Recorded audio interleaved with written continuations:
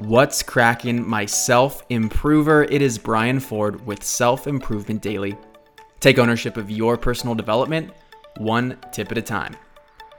We know how important it is to be a lifelong learner, but today I wanted to hone in on the other side of the coin. It's one thing to seek knowledge and learn, but it's another thing to be teachable. Being teachable means that you're receptive to other people and their perspectives. You're humble in understanding that you don't know everything, and you're open-minded enough to consider new ideas and possibilities. We have a natural tendency to validate the way we think about things. It's called confirmation bias, and it exists to protect ourselves from the discomfort of violating our belief systems.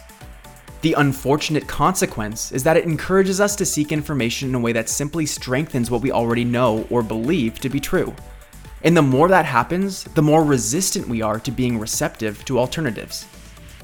Again, being teachable counteracts that because it allows other people and resources who have reasoned differently to leave a real impression.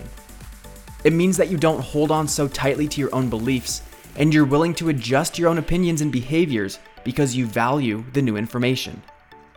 In a world that is a constant feedback loop, we need to be willing to accept that we're wrong sometimes so that we can reorient ourselves toward a more aligned direction.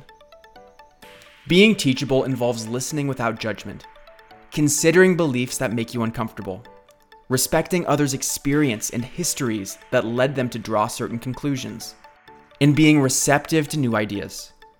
And you'll find that others are more willing and interested in investing in you if they know that you're actually going to use their feedback, which will accelerate your personal learning curve. So be teachable. Pursue your own knowledge and learn on your own accord, of course, but also keep an open mind to all of the possibilities and alternatives around you. Thank you for listening, and I'll see you next time on Self-Improvement Daily.